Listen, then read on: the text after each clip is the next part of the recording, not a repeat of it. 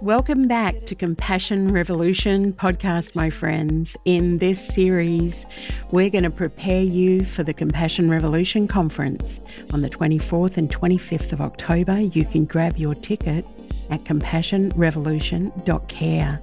Our theme in 2023 is Making Work Beautiful. Join me and some of our extraordinary speakers.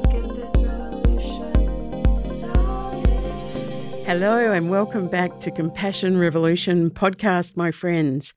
I'm being joined today by Bridget Russell and Kate Bowles. So let me tell you a little bit about these amazing women. Bridget Russell is a coach and facilitator, and she works alongside people in the public and third sectors across Scotland. So she's coming to us on this Zoom from sunny Scotland, and she believes in a relational approach to coaching and development. And I first heard about Bridget because over the last 3 years, she's been collaborating with Charlie Jones in convening these weekly coming together called Spaces for Listening, and that's a hashtag, Spaces for Listening, if you want to find them on Twitter. And they hold these over Zoom. And I got introduced to her more formally by the dear friend of the revolution, the beloved friend of our revolution, Kate Bowles. Kate is a narrative researcher and a patient advocate at Illawarra Shoalhaven Local Health District in New South Wales. Hello to all my friends at that LHD. And Kate also works at the University of Wollongong. They teach narrative ways of navigating uncertain futures of work. And Kate also writes online, and you can find her writing, and this will mean she'll have to get cracking and do more. You can find her writing at musicfordeckchairs.com. Okay, hello, Kate and Bridget. I'm so excited. I'm always excited because I was thinking, Kate, you have been a part of the Compassion Revolution family since even before we had our very first conference in 2019. We're about to have our fifth. So I do think of you as a beloved member of our family. And you're just such an incredible part of it. And every year we have this conversation about, Kate says, what do you want me to talk about this year? So welcome, Kate. Oh, thanks, Mary. Yeah. And Bridget, good to have you as a new addition to our Compassion Revolution family. And I'm so glad that you're going to come out from Scotland and spend some time with us at the conference. Thank you so much for the invitation. I'm really excited. So I've got to ask because, we have people from other places speaking on the podcast because we're meeting all the speakers. And I love to hear what the weather's like. So what's happening there in Scotland? Is it dark and cloudy? Is it sunny? It is dry, and that's very significant because it's been raining a lot. But it's dry and trying to be sunny today. Super. You can get your washing on the line. All those important things. Where to start? Okay. I've been thinking, a lot about the work that you do, and maybe I want to start, Kate, by asking you, because we really do have a conversation every year where you're going to speak or you're going to facilitate conversation or, something important. And we literally do have a conversation. We'll be walking along or talking on Zoom, and you'll say, what should I speak about this year? I'll say, what do you want to talk about this year, Kate? How did we get to have this amazing idea around creating spaces at work where we can really connect and listen to each other as a part of this conference? Do you remember how we got there? I do. Good. Look, Mary, the background was that we're doing some really beautiful work in the Illawarra Shoalhaven Local Health District, looking at how when patients and clinicians meet each other, it's very often in a situation in which there's quite a lot at stake for the patient. They've walked in with a whole rich life behind them. And what they really want is to be heard, but they're also desperately trying to listen because they're being told a lot of new and quite frightening information. And at that moment, they run into someone, and in fact, a sequence of someone's, all of whom are very busy. They're right in the middle of their working day, and they've got information to share, but in a funny way, they also want to be heard. So we'd been looking at the question of listening, and we had discovered Bridget's work through Spaces for Listening. And Bridget has really generously brought our whole team in one by one to participate in Spaces for Listening. And I realized that we don't talk enough about listening in the workplace. So when you said, what should we be talking about? It was top of mind for me that we should be talking about listening, not just doing. Really, really interesting, isn't it? And there's a type of listening. I want us to talk about that in a minute. But Bridget, I'd love to hear, because your work is really centered around this idea of listening now. So you tell me this quality of listening and why it is important and also attractive. Well, where Spaces for Listening came from kind of connects to all of that, Mary. And it was right back at the beginning of 2020, Charlie Jones and I, we connected on Twitter, and we used to talk a lot then about how we both noticed in our respective work. So he's a psychologist and I'm a coach.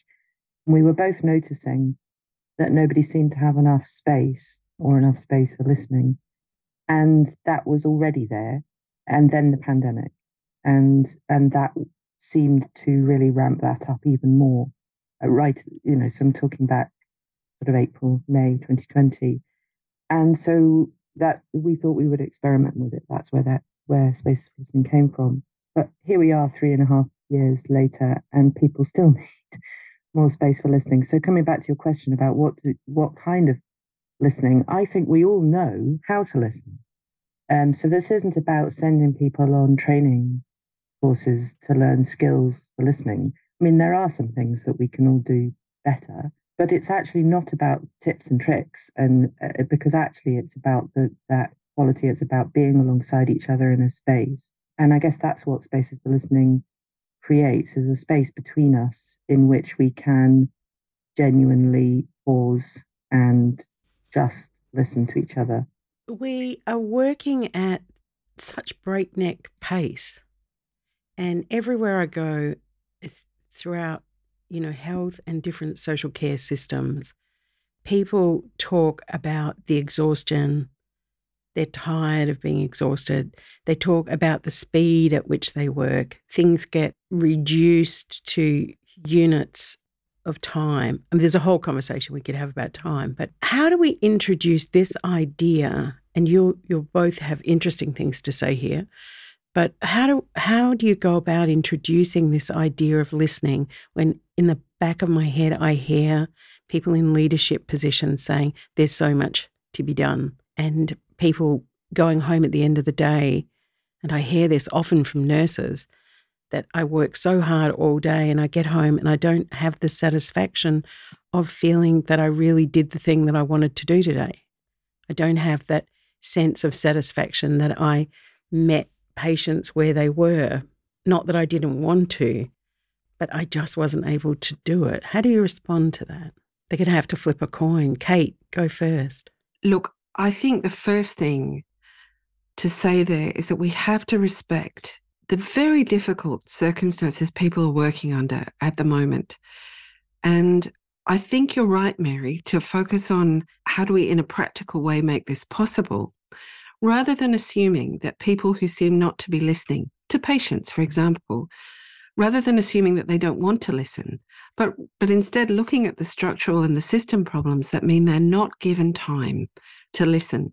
So this is why I think in Bridget and Charlie's work, what's so important for me is not just the listening, but the space to really assert that people need to be given this space. And that means in very stressed organizations, it means recognizing that listening is a form of action that leads to very good outcomes. So I think that's what I hold on to there. That's really interesting. Bridget, what do you want to add to that? Well, to build on that, Ali and I have talked about a lot is the conditions that lead to people feeling listened to and able to listen to each other. So that issue of time and pressure and pace is very familiar to me as well, from what you've said. And with Spaces for Listening, it's not that much time. It's 50 minutes in total. Time after time, what people say is they can't believe how much they feel able to say in 2 minutes, because each person has 2 minutes of uninterrupted time times 3 to speak. They can't believe how much they can say in 2 minutes. And the 7 other people say, I can't believe how much I've been able to listen without being distracted, but also how much you get to know about 7 other people. So our reflections are that it's about the quality of the listening, but it's also the conditions that we create between us. And we talk a lot about there's some core principles that underpin this. One is around equality. So there is an equality of listening space in spaces for listening, which perhaps doesn't happen elsewhere doesn't happen in a lot of places in our workplaces, but also across society, but also that we choose to be there. So we're choosing to be there alongside each other, paying attention, listening. So it's something about the conditions that we create with each other. I was thinking as you were speaking about the way we even talk about time. So, people use phrases like, I'm smashing it. When they talk about work, they're like, I'm smashing the work. I'm killing it. I'll shoot it over to you. Yeah. We used to talk about work as like labor of love, and now we're killing it, we're really getting it done, we're kicking it. And this idea that time is a bully, that somehow we have to wrangle it in order that we can bring it under control, because capitalism and neoliberalism are kind of not just seducing us into thinking about our life as these units of productivity, but kind of frog marching us into this productive mindset. Please respond. I can see Kate nodding, and Bridget, I know that you've got something to say, so please. One thing I was thinking about, Mary, is that as I was listening to Bridget, 2 notifications came in from my email, and I noticed that they chimed. And I was thinking about how many of the devices that we use are trying to make a claim on our listening, trying to divide our attention from the thing that we're trying to think about. In fact, we live in a very noisy world, and that noise is often generated by devices that have something to do with time. So not only alarms, but particularly notifications. And I've become aware that whenever I'm in a meeting with people, we're surrounded by faint buzzing noises, as all of the other demands on our attention make a claim on our listening. And I think one thing I've loved about being in spaces for listening with Bridget is, and I should say Bridget and Charlie, who is always there, one thing I've really loved is that people seem to be very attentive only to the sound of the voice that they're listening to. And that's such a rare experience. That is a rare experience. Yeah. And people comment on that, actually. They will say, because of course, spaces for listening happens over Zoom. So what a lot of people do is compare how Spaces for Listening feels to many other Zoom or Teams meetings that they're involved in. And a lot of people very honestly and openly say, this is the only meeting I can think of where I haven't looked at my phone. I've switched off or I'm ignoring my email notifications that are popping up. And so we could say, well, so why is that? And I think it's something about what happens in the space between us is that there are relational connections between us, even though we are 8 people who have just met in most cases. And we've explored that quite a lot about, so what is it that creates enough of a relational connection between us in that short space of time that people feel some kind of investment in each other. And I think some of it is the structure. So there is a really light structure, which is that, that Charlie or I facilitate, but we take part as well. And what that means is everybody knows they're going to get 3 times 2 minutes of time uninterrupted to speak. So that's one thing. But they also know what order they're going to speak in. So for some people at first, that structure can feel a little alien. It's like, what, you're going to tell us when we can speak and for how long? But once you accept that, what that does is that structure holds the space. And then we can go on with listening to each other. So we've explored quite a lot about how we create enough trust, and we have just enough trust or just enough space, just enough relationship between us. And I think there is something to explore how that can be extended. I want to explore that a little bit more, because One of the things I think that happens in meetings is that while someone else is speaking, other people are thinking about the best response that they could possibly give. That's, if you're lucky. The other thing that's happening is they're thinking about something entirely different. So maybe, is it about people? I love a structure. So is it like knowing that I can deeply listen to you because there's no other call on my time while you're speaking except that I will listen to you, and I can do that because I also know that you're going to listen to me because that's one of the rules. Do you think that's it? Yes, and I think it is. A lot of people have said to us there is something really liberating about listening with no agenda and just listening, but just listening meaning that's a lot. And a lot of people have said they realize how little they are genuinely listening elsewhere in their teams or in their families, not because they, going back to something Kate said, not because they're bad people or they don't want to. There's such an expectation to respond, have the answer. And in spaces of listening, it's like this little moment of shared space where we say, right, actually, we're not going to solve each other's or even our own issues. We're just going to listen. But actually, what we all find is that in itself is a huge part of the answer, because we listen to ourselves as well as listen to each other.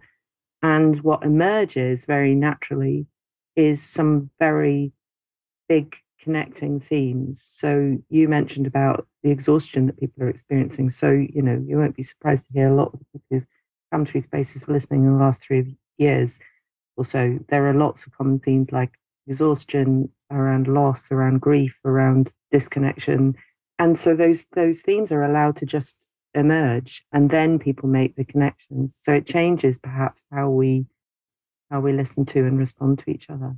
And how does that flow into what happens when we're not in the Spaces for Listening? Because I think in a way, Kate, is that what you're trying to do at Illawarra Shoalhaven, to see how we can create something that isn't necessarily happening in that meeting? Or maybe tell us a bit. Yes, this is the very big challenge that we've set ourselves in a small team with a very small project to look at how people with experience of being ill and people with experience of working in health can listen to each other better to understand what their shared experience of healthcare might be. We can see that in the clinical encounter itself, there are multiple barriers to good listening. Both parties have an agenda, and so that openness that Spaces for Listening represents a space with no agenda. That's not the context. So one party has something to get across and the other party has something to try and understand. And so the space is very noisy in a clinical encounter. And often people will come away and say, he wasn't listening, or she didn't really hear me. And so we do want to try and see if we can take some of the principles and the experiences that Spaces for Listening offer and move them very, very gently and carefully into other kinds of encounters between people who might need to get something said, but really need to learn how to listen to each other first. And I think in that context, Mary, listening is really an act of putting things aside, putting aside your agenda for the conversation and being open to the possibility that the other person has something you will not expect. That's one of the very big things we're looking for. That's beautiful. It's like a curiosity, isn't it? It is, yes. Like we become deeply curious because we don't anticipate that we can know the richness of the story that is about to unfold for us. And then we really start to listen. But the other beautiful thing that I'm hearing is that we don't have to respond. So people aren't responding to the stories in the Spaces for Listening session, are they?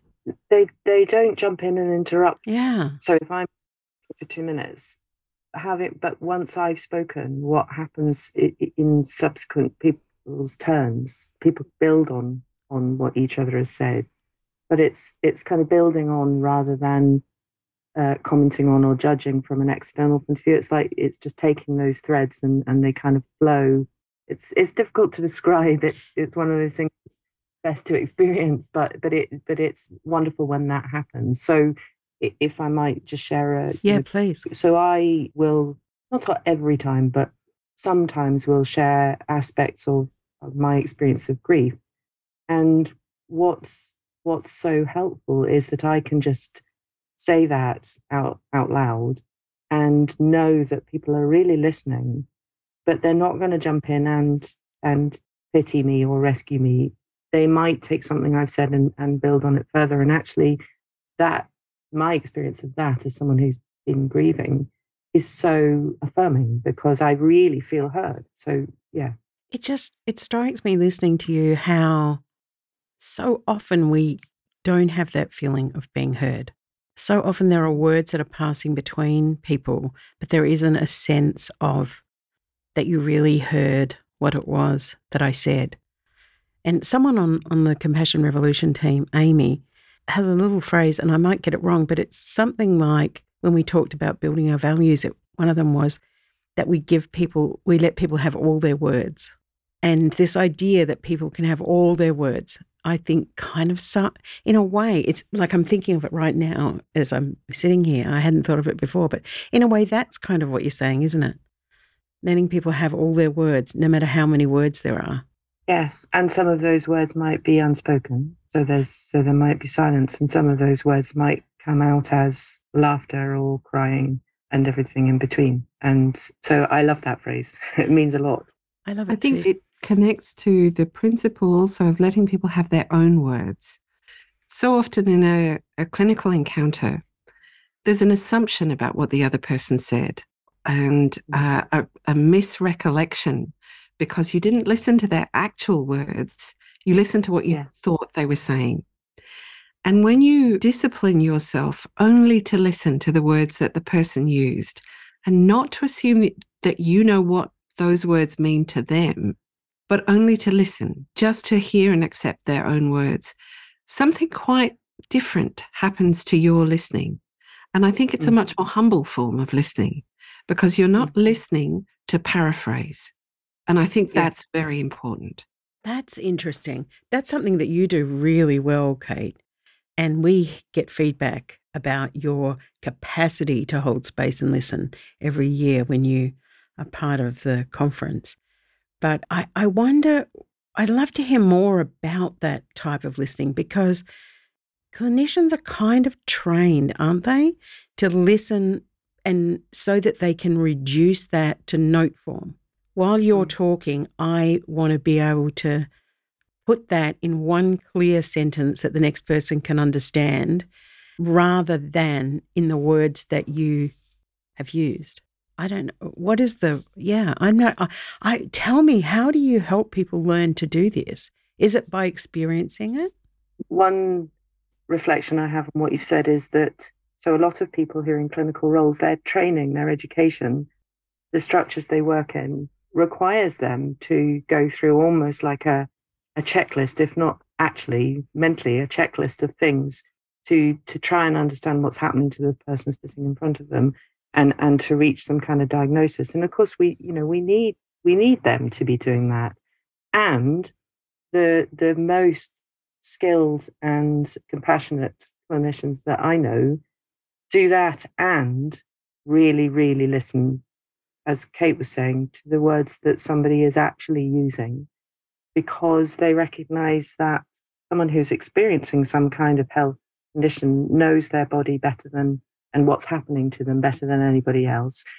They might not be able to use the right or, in inverted commas, or clinical terms to describe that, but actually a lot of the answers to what's going on to them or with them will emerge in how they describe it if the clinician is able to hold that space a bit differently and really listen. And sometimes also as patients, and we've all been, even our listeners, you sitting here in front of me, we've all been a patient. And if you haven't, the bad news is, and the good news is that you will be. But sometimes we even carry a story that is really a story about what we fear might be wrong with us. And so it's not, we bring an intelligence and an intuition about what is happening to our bodies, and that is really valuable. And then on top of that, often we bring an anxiety and a fear, and we don't easily get a chance to name that, to name it and to have someone hear it and validate it, take it quite seriously, and then be able to help us to see perhaps that's not it. I think it might be something else. So that kind of like working together, a clinician and a patient, or a clinician and a person who's presenting in that relationship with an illness, to be able to work together to establish something. Because clinicians also make wrong guesses, just like we do about our bodies. I think the thing that's interesting there, Mary, about reaching for the unsaid, and Bridget mentioned the words that don't get spoken, is that it seems to make sense to reach for that unsaid by asking questions which will flush it out. But I've found that a better way to reach for the unsaid is to reinforce the said. So to take the words that a person does feel that they can use and the thing that they do feel they can name, and to hand it back. So hand back those words and say, can you say more about that thing you said? And the way that seems to me quite like Spaces for Listening is that you're giving the person another turn, and you're reinforcing. I heard you say this. Can you perhaps elaborate on that? Under those circumstances, the thing that is hardest to speak about, the thing that's hardest to name, may develop a sufficient sense of safety and confidence that it will emerge. And I think that's the real strength of letting people have their own words, is that eventually their own hidden words will also sort of quietly appear. That is really beautiful. I'm just, almost wondering what words might even emerge in this moment for people. It's, someone earlier, I don't remember if it was Kate or Bridget, one of you used this word humble. It's kind of a humble way of practicing. Yeah, it was Kate. There is a humility to it, isn't there, Kate? I was reading something earlier, Mary, by someone that you and I both like, whose name, of course, I've instantly blanked, David White.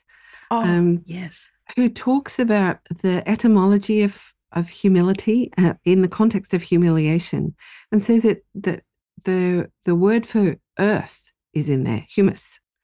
And humility returns you to the ground, the dirt of your own experience. And actually, that's why it's a good experience, even though if it's come through humiliation, you may not feel that way in the moment. But when you meet the ground of your own experience, that's the space from which you can start to regrow. And I think that's why a humble approach is also quite a grounded approach. And it's settling in the space that you have made for yourself in the world. And that can be, I think, quite reassuring to return to that home ground. That sounds like something David White would definitely say. A beautiful poet. I want to shift our conversation a little bit now, because you're both going to join us at Making Work Beautiful in October, and you're very near the end of the conference on the second day, just before the closing ceremony. And I notice in the notes that you've sent me about your session, you've started to use this word unfolding. So I wonder, and I think it's your turn, Bridget, so I'm going to ask you to tell us a little bit about the idea of unfolding this work and how it unfolds. And then I'm really keen to hear about maybe what it is that people are going to encounter in that session, so that they can have a sense of why they definitely should not book an early flight home. So tell us about unfolding, Bridget. It's something Kate spotted. I use that word a lot, I think, in things I write. And I think it connects to the space in which I can carry on listening to each other and letting what needs to unfold in us, but between us. And that's the conversation Kate and I had a few days ago about our session. Really was that unfolding, which is we were trying to imagine by that stage in the conference what we would all have experienced, a lot of interactions, a lot of stuff, and that actually sometimes we need a bit of space to let that settle, to let what we've heard, what we've experienced, what we've felt settle a little bit and let something unfold. And so I think that's where that came from, Kate. No, that is what happened. In fact, it's the practice that we've been talking about in this conversation. Bridget and I were staring at a blank page, and you, Mary, had asked us to come up with something. And we looked at our blank page for a bit, and Bridget said about something else, it unfolds. And I was so interested in that word. It's not a word I use very often, but I noticed it was dear to Bridget. So I wrote down it unfolds in quotes, which is my listening practice. And when we came back to the blank page, words somewhat miraculously appeared. And then Bridget emailed me and she said, are we calling it unfolds? Because I really like unfolding. And I said, no, I think actually I was just listening to you and you said it unfolds. And I just bookmarked that thought because I wanted to know what it meant to you. So I think it probably is a bit of a blessing on the session this term. And what we're hoping for is that people will experience an unfolding of time before they return to their working lives and their teams, where time may once more be folded up a bit too tightly for them. So for me, the image of it unfolds set off a whole lot of thoughts about unfolding linen. I like folding linen, but I also really like unfolding it. And I don't know that that's what it meant to Bridget, but it gave me a sense of spaciousness, that an unfolded sheet takes up a different kind of room in the world than a folded sheet. And we wanted time to be able to be experienced as an unfolded linen. Oh, that is gorgeous. What I thought of when I read the unfolding was there's a line in a poem, and for the life of me, I can't think what it is, but there's a line that says you can't fold a river.